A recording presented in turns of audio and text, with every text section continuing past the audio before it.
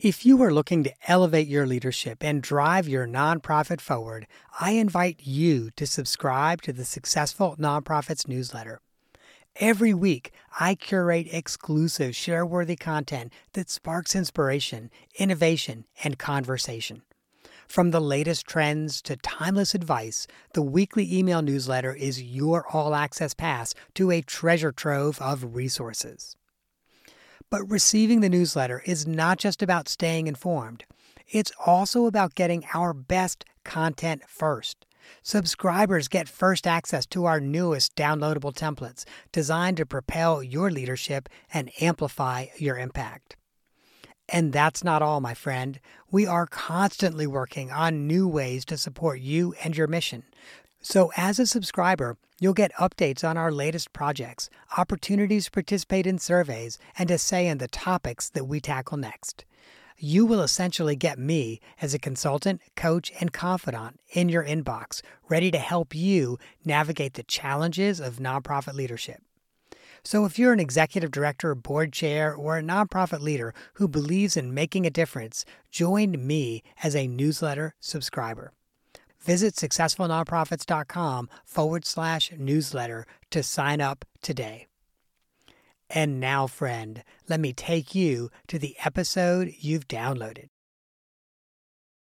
Welcome to the Successful Nonprofits Podcast. I'm your host, Dolph Goldenberg, bringing you an episode on the gender wage gap and the ways that our sector devalues and mistreats the women who work in it.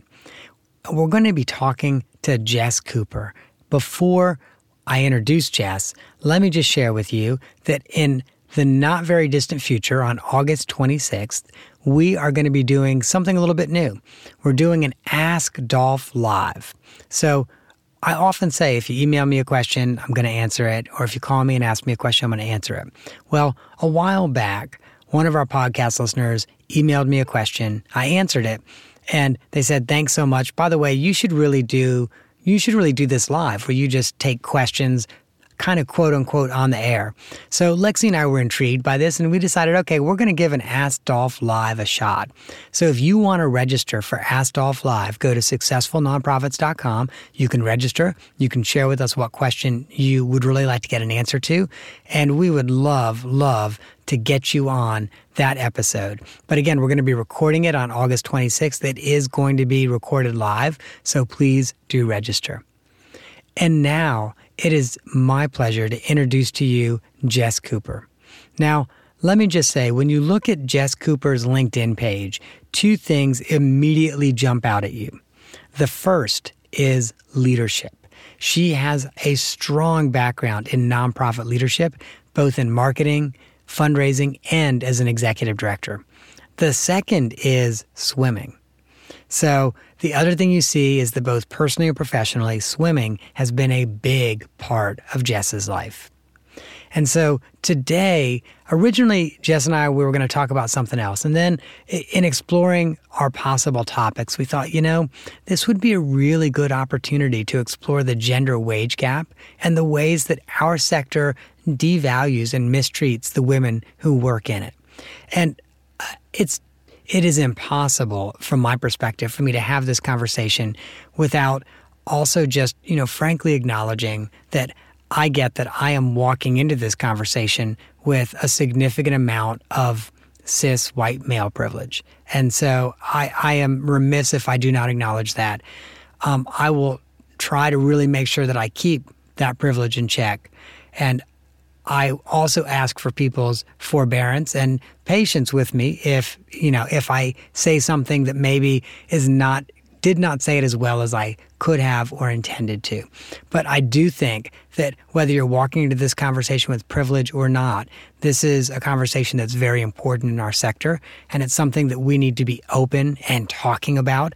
And if we're not, it's just not going to get better. So with that kind of long preamble, I am just really super excited. Jess, welcome to the podcast. Dolph, thank you so much. Two things. Thank you for that intro. I feel like a rock star right now. And second, thank you for just bringing to light our privilege. We have privilege in different ways, as you just mentioned, but I've had this conversation a lot. I know we're talking about the gender disparity today, but there are so many other disparities that we see when it comes to hiring biases that are not necessarily gender-based. So I'm so glad that we are having this conversation today and that we can start it here and see where we go. Well, thank you. And thank you for being willing to come on it and have it. I know sometimes it can be a little scary or feel not quite 100% okay to tell what the truth is that you've seen. And I'm so grateful that you're willing to put yourself in that place and have that conversation. So I know that you have a really powerful story to share about the gender wage gap. I do. And I will tell you, the way I tell this story has changed over time. When I was in it, I told it completely differently. I kind of felt like the victim, the no way out. This feels very dark. It feels very bleak. But also being a woman, and I feel like this is very common, I told myself, I'll work harder, I'll do more, they won't be able to ignore me, right? That's really common. We do that to ourselves. I think women more so than men, but I just told myself I can do this. But then I just got brought down more and more. And now being pretty far removed from that situation, I can't tell you word for word the emails anymore that I used to be able to tell you.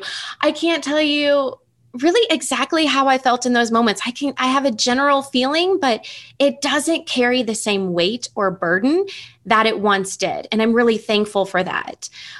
But it all started because I was offered this position that was a combination of two of my passions. And I thought, this has to be the right thing. And I attempted to negotiate my salary up front, and I got nowhere. But I thought, okay, these, like I said, two of my passions. So this is going to be what I'm going to do. And I'll just work so hard in this first year that I can't be ignored, because I was also told, after 3 to 6 months, we'll give you this raise. After a year, there's a potential for like a 5-figure bonus. I thought, wow, that is really incredible, especially in the nonprofit space. So I thought, I can do this. I know how to work hard. So that first year, I did exactly that. I exceeded expectations that weren't really even set by anyone else, more so than they were by me. And we sat down to have this conversation. It was myself and 2 gentlemen in the organization. And they said, oh, you've done a really great job. We're going to give you this as a raise and this as a bonus. And I just sat there, I didn't say anything because they did not know that I had seen my predecessor's contract. It had been left on a flash drive that was given to me with all of the organization's files. So while I'm in there trying to find things, I come across this file and I'm skimming through and I realize this person was middle-aged, white male. Starting salary was almost 20% more than mine was, plus moving expenses. And I couldn't even negotiate a couple $1,000s up front. And so when I was offered this bonus and this raise after a year, having this knowledge, I just asked. They said, well, you seem displeased with that. I said, well, I just want to know how long it's going to take until I make what my predecessor was making starting out. And they did not know how to respond. I'm guessing they probably did not know that I had the information that I had. And then we started in the conversation, well, if you add in, we pay for this for you and we pay for that, you're almost there. And how often does this happen? Well, if you add in all of these other bonuses, they're not financial, but we're still doing you a favor. It's pretty much the same. It is not the same. So that was the start of it. And I stayed with this organization for almost 4 years. And over the course of my tenure with them, many comments were made by other individuals that we had relationships with in the organization starting out. Oh, I see why you hired her. Comments like that. And then toward the end, it was a lot of stay in your lane. Though I had the experience, I had the education. And by the end of it, I had board members calling me saying, I wouldn't want any female in my life whom I care about to be in your position. And that's when I got to the point where I thought, this isn't worth it. Although I love what I'm doing, it's taking an emotional toll on me and my mental health. And that's not okay, because I am more than my job and I am more than this type of treatment in an organization. And that's when I decided to take a step back. I know there's no words to really say, gosh, I'm sorry you experienced that. But I do just have to say no one should experience that in any workplace ever. And I get that you know that, but I feel the need to say that. I do want us to unpack, because there's a lot there. I want us to unpack. And maybe we can just start with the salary and compensation piece. Because one of the things that I often note when I talk about pay equity in the sector is, most people typically get incremental raises. And so if you start out at 20 or 30% less, those incremental raises, you're still 20 to 30% less year after year after year. And that doesn't feel like much, maybe for a year or two. But when you multiply that times, most of us start working now in our early 20s. And sorry for the people with early 20s yet who not figured this out, probably working until your early 70s. So when you multiply that times 50 years, you're talking real money, like millions.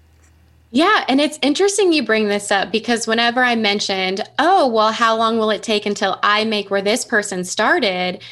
It was, when you add in all of these things and you don't know that he would have gotten a bonus either, or he would have gotten a raise. It's like, what?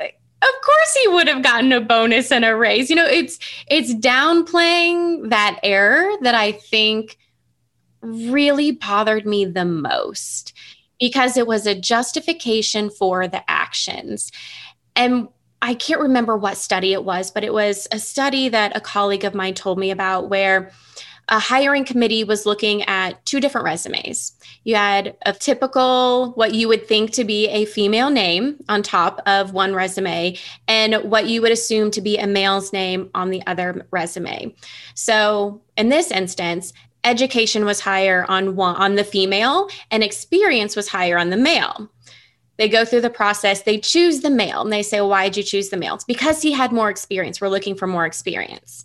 So then the second round of this, they swap the names. Now the male has the higher education and the female has more experience. They chose the male again. They said, we're looking for education.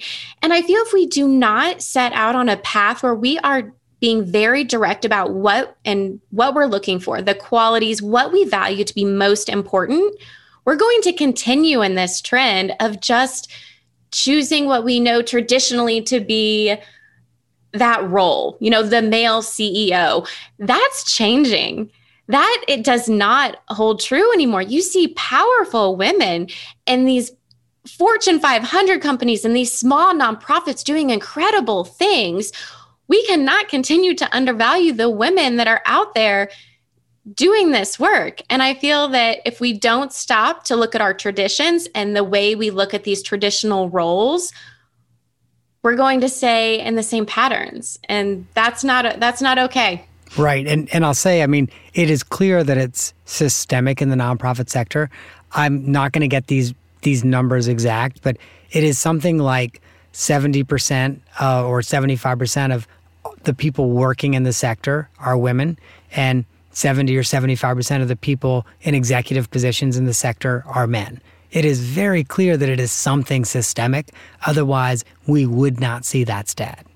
Yes. And I do have to say, when I lived in Georgia, I was surrounded by strong female executives whom I saw take these small organizations into organizations that were multi-million dollars, that were coming up with the most innovative plans, and they were collaborative, and they were involving the community and nurturing these relationships in ways that we don't always see.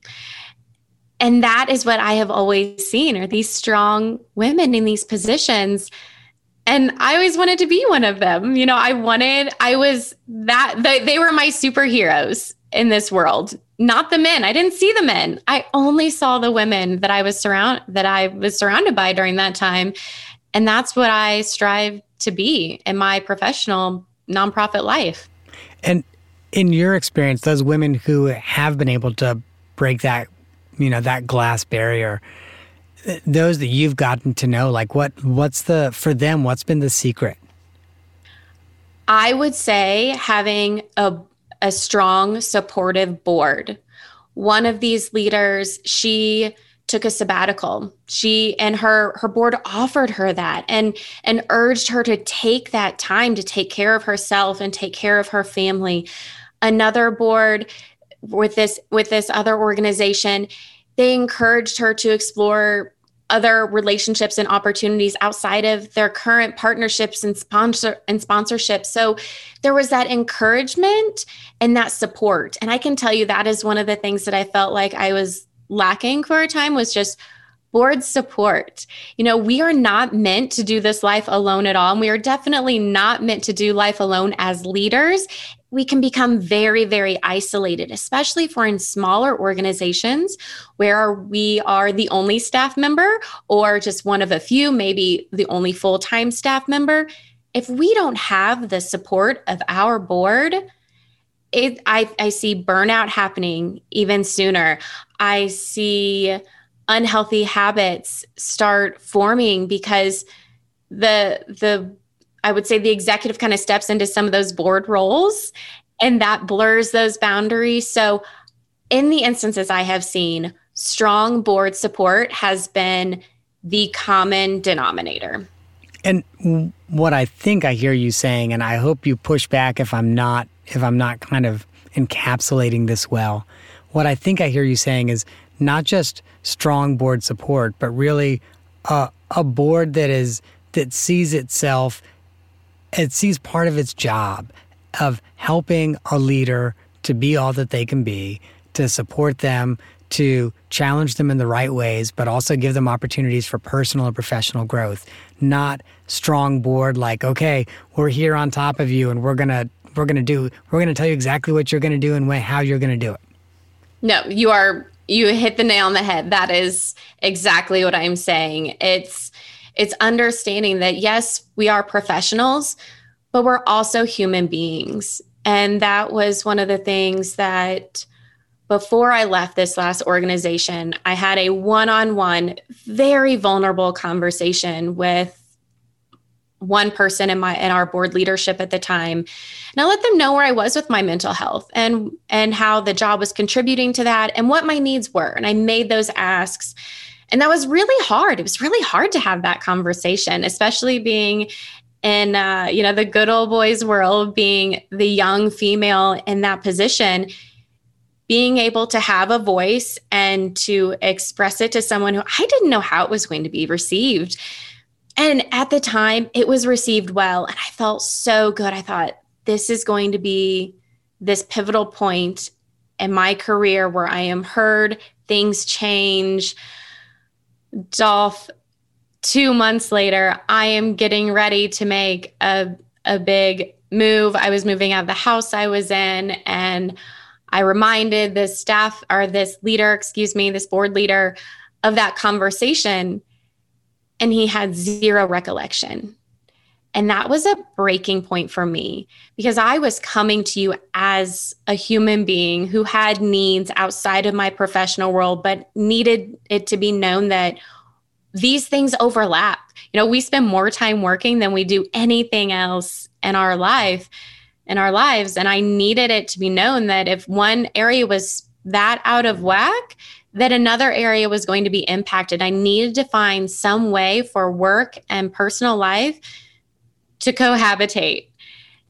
And I thought that conversation was a turning point. And to hear that conversation couldn't even be recalled by this board leader, I just broke down in tears. I remember the moment and I thought, I'm done. I can't do this. And that was a big turning point for me because, as you said, it's being supported both professionally and personally. It's not all about the job all the time. And I will say, I think one of the systemic issues, and I don't think this is exclusive to our sector, but I do think one of the systemic issues in organizations is that they create this perverse incentive system where it's the people who are willing to literally destroy their lives for the organization who they value the most. It's like, yes, you're willing to ignore your personal needs, ignore your family's needs, and, really, dramatically harm yourself and your world around you. But we think it's good for the organization. Yeah, this is a conversation I had recently with an expert in organizational culture. And I asked her, what is one of the greatest myths you see in the culture of organizations today? And she said, hands down, hustle culture, where you have to work hard 24/7. If you're not working hard enough, you're never going to make it. That is a myth.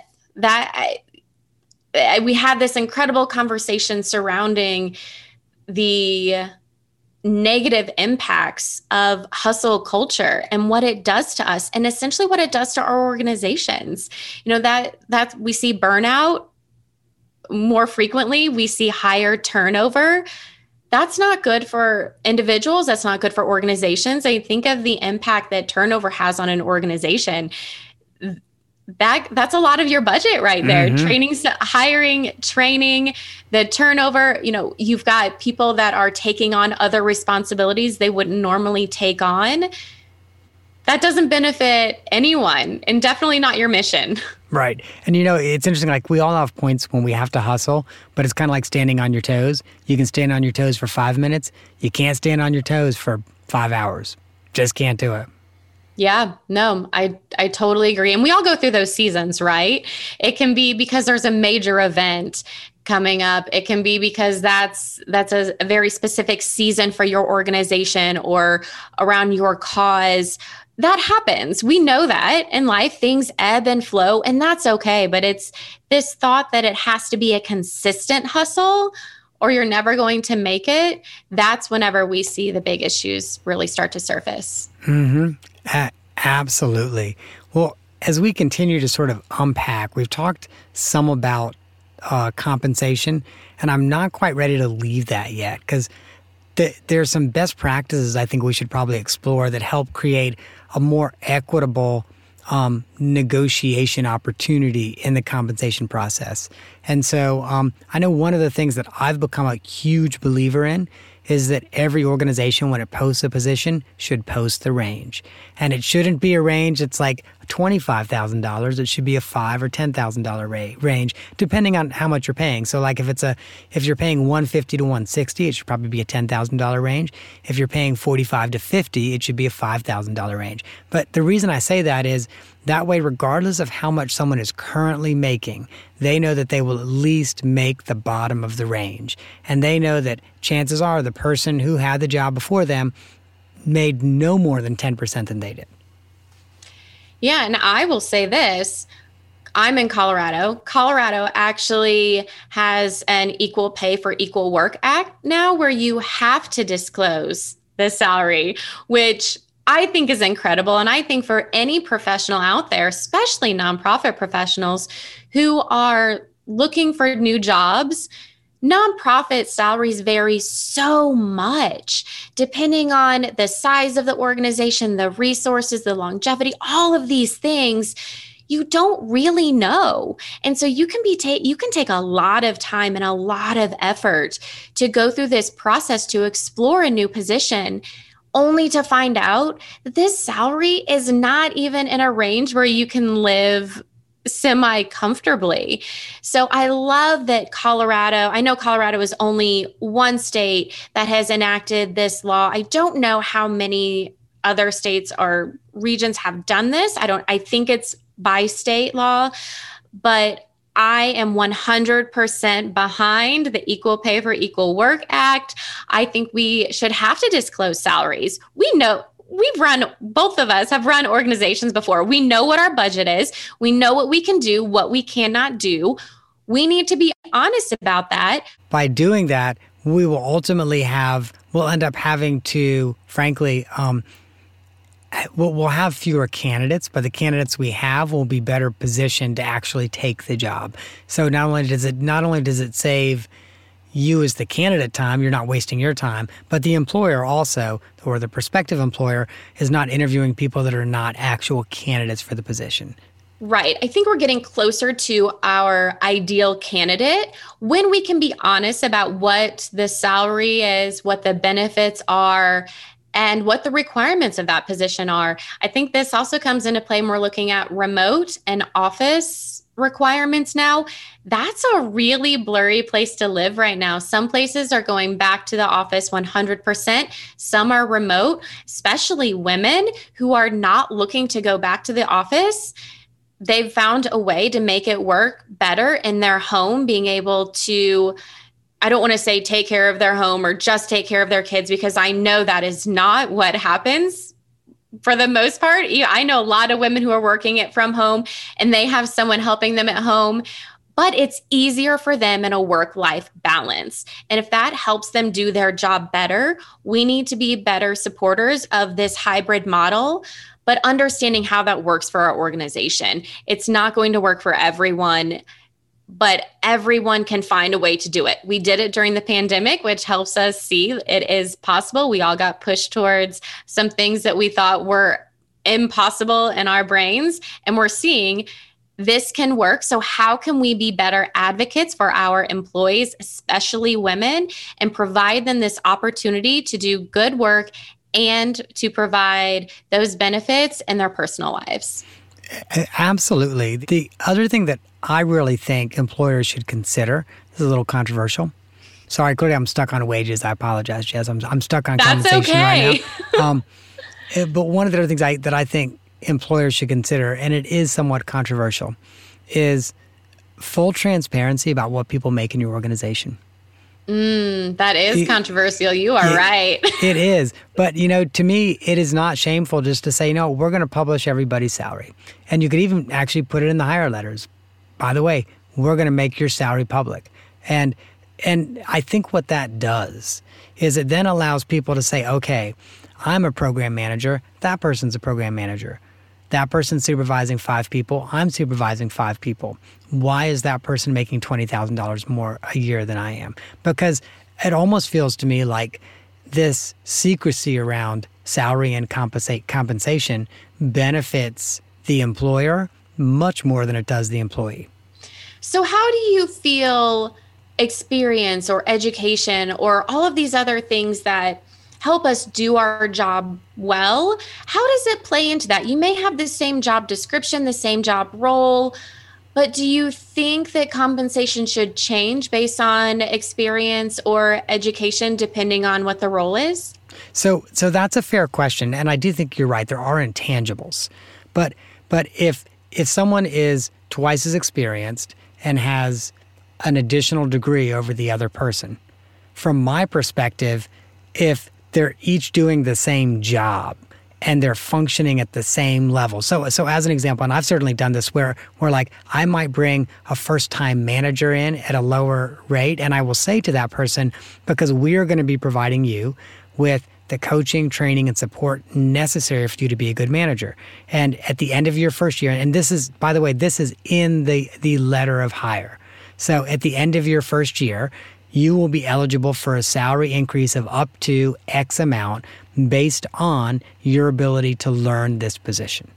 And I'll share with you, I actually one time hired somebody and pretty much said, here are the skills, we believe you can learn these skills. Here are the skills we need you to learn in the first 6 months. And you know what? And again, that was in their letter of hire. And they were eligible, and I'm sorry, I don't remember how much. I think it was like a $2 an hour raise or something like that, which doesn't sound like much, but when you multiply it times, 40 hours and 52 weeks, it's, it's $4,000 or something like that. And the funny thing was the person had learned those skills in the first 3 months, and we gave the person the raise. Because we said, once you have these skills, you're at this level and we're going to pay you at that level. And, this reminds me, I was talking about, hiring biases earlier. I was having this conversation about hiring, interviewing. What does that look like on both sides? And I think one of the things people can do when they're on the other side, when they're on the side where they're being recruited, if they're in that interview process asking, what is keeping you from hiring me? What skills do you desire me that I do not currently have?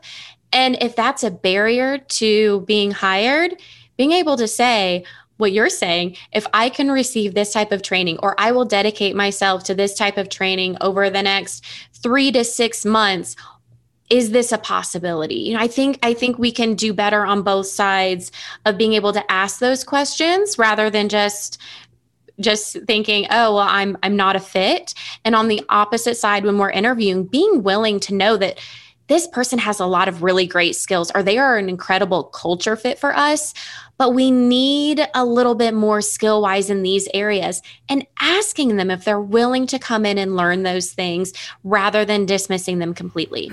Absolutely. As long as an employer, you're confident they're going to be able to learn them. That's always the trick. You've got to be confident, because we also don't want to set people up to fail, where you then end up having to let them go because they've not learned all of the skills. Like, to me, that's the flip side. It's like, we got to do that. Part of what this leads me to think about, and gosh, this is 12 years ago or something like that, one of my professional mentors, I was negotiating for a new job. It was an executive director job. And I was really struggling with the negotiation because I did not feel like I could ask for everything I wanted. And one of my professional mentors, she runs a nonprofit organization that really she kind of built from about a $25 million organization and like a $150 million a year organization. And she said to me, Dolph, you will never have more leverage with the board than you do now. They have offered you the position, and you have not yet accepted it. They are more vulnerable than you are. They want you. So this is the time to ask for everything you want. And this is what I love. This is actually what she said to me. And get it all in writing. If there's a future promise, get it in writing, get the amount, get all of that, because you will never have this much leverage with this organization once you say yes. That is a really good point. And I'll share with you, I only half followed her advice, and I was only half happy about the deal I got. That's interesting. You know, whenever I told my story about trying to negotiate up front and being promised things up front and those things not coming to fruition, I definitely never thought to get all of those things in writing. You know, I had that good faith in the organization and the people and the leaders. And don't get me wrong, there were incredible people in this organization. They just were not always the ones that were the leaders that I was working most closely with and who were making these decisions. So I love that advice. And what we were saying earlier about, I think in the organization I'm working in now, right seat, right person.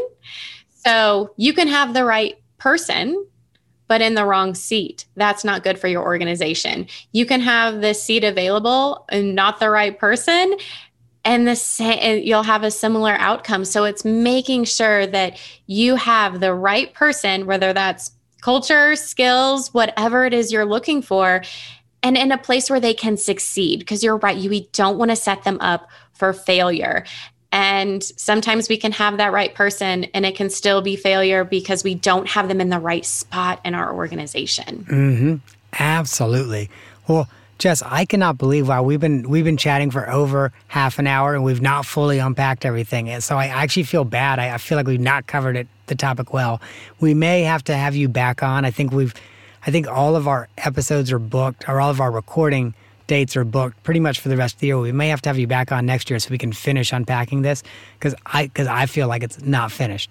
Yeah, there's a lot to say, and you're right. There are so many aspects of this topic. It's hard to cover it in a short amount of time, and to know what to uncover when and how. I couldn't agree with you more. So, off the map question. I had one off the map question for you, and I've changed it, which, by the way, often happens. I'm like, yeah, this is what I'm going to ask. I was going to ask you about your Pez dispenser collection, and I've already thrown that one out, because as we were talking, so I have to share with you one of my dirty little secrets.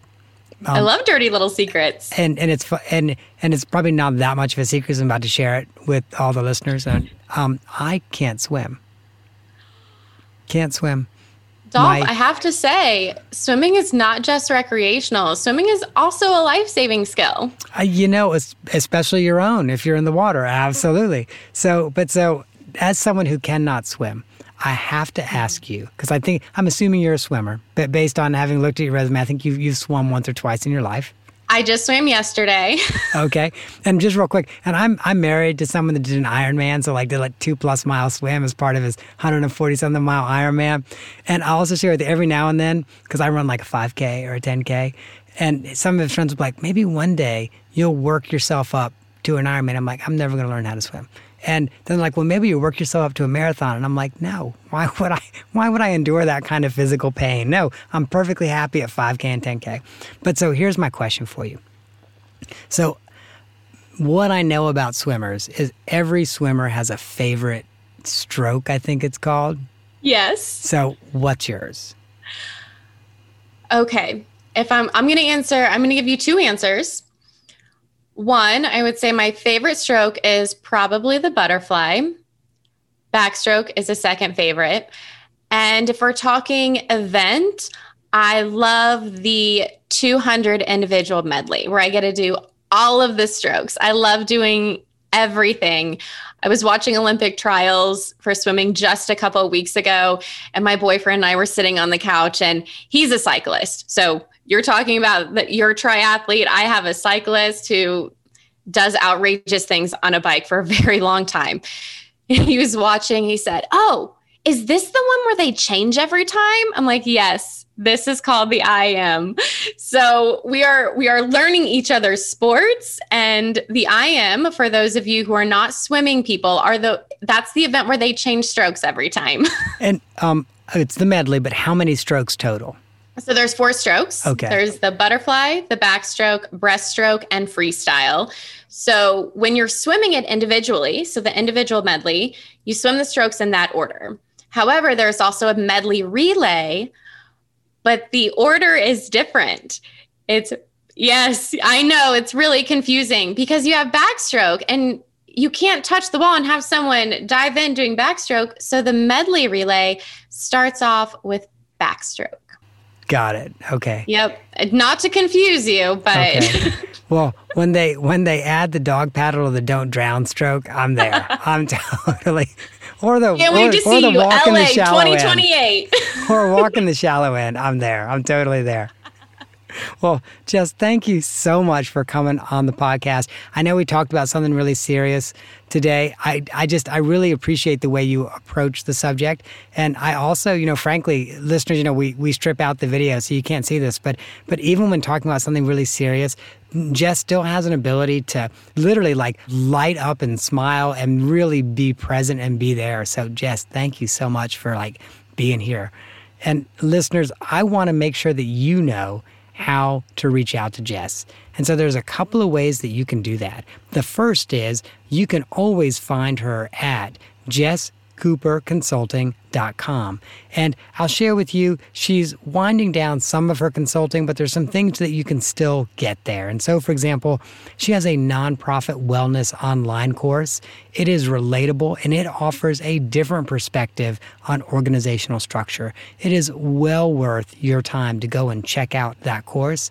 There also is a really great resource page that I recommend that you just take a look at. It's everything from virtual presentations to nonprofit body spring reset, and of course, hiring your first executive director.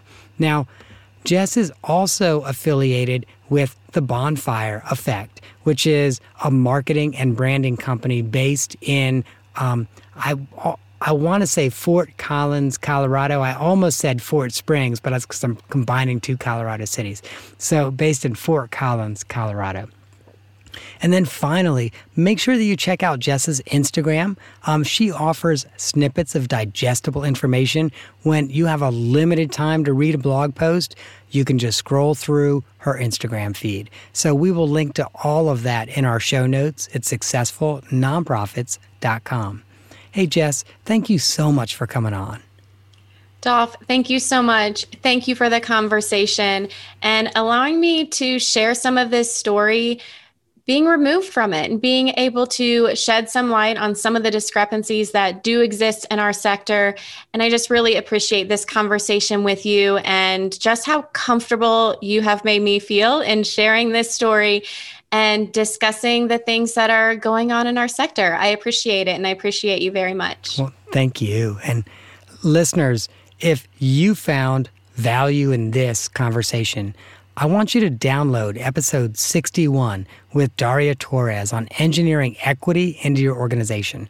Today was a conversation about equity, and that was also an excellent conversation about equity.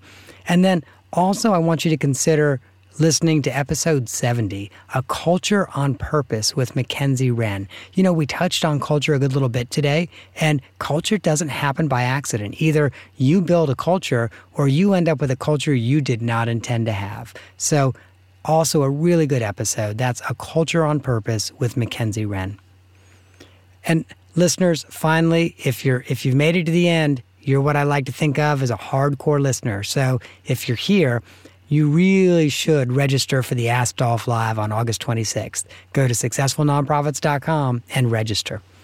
And that is our show for the week. I hope that you have gained some insight to help your nonprofit thrive in a competitive environment. And, you know, I actually get tired of saying this, but the lawyers make me. The lawyers are like, Dolph, you have to say it. I'm not an accountant nor an attorney, and neither I nor the Goldenberg Group, you know what's coming, provide tax, legal, or accounting advice. This show is, guess what? For informational purposes only and should not be relied on for tax, legal, and accounting advice. If that's what you need, please find a licensed, qualified professional in your area and get the advice you need.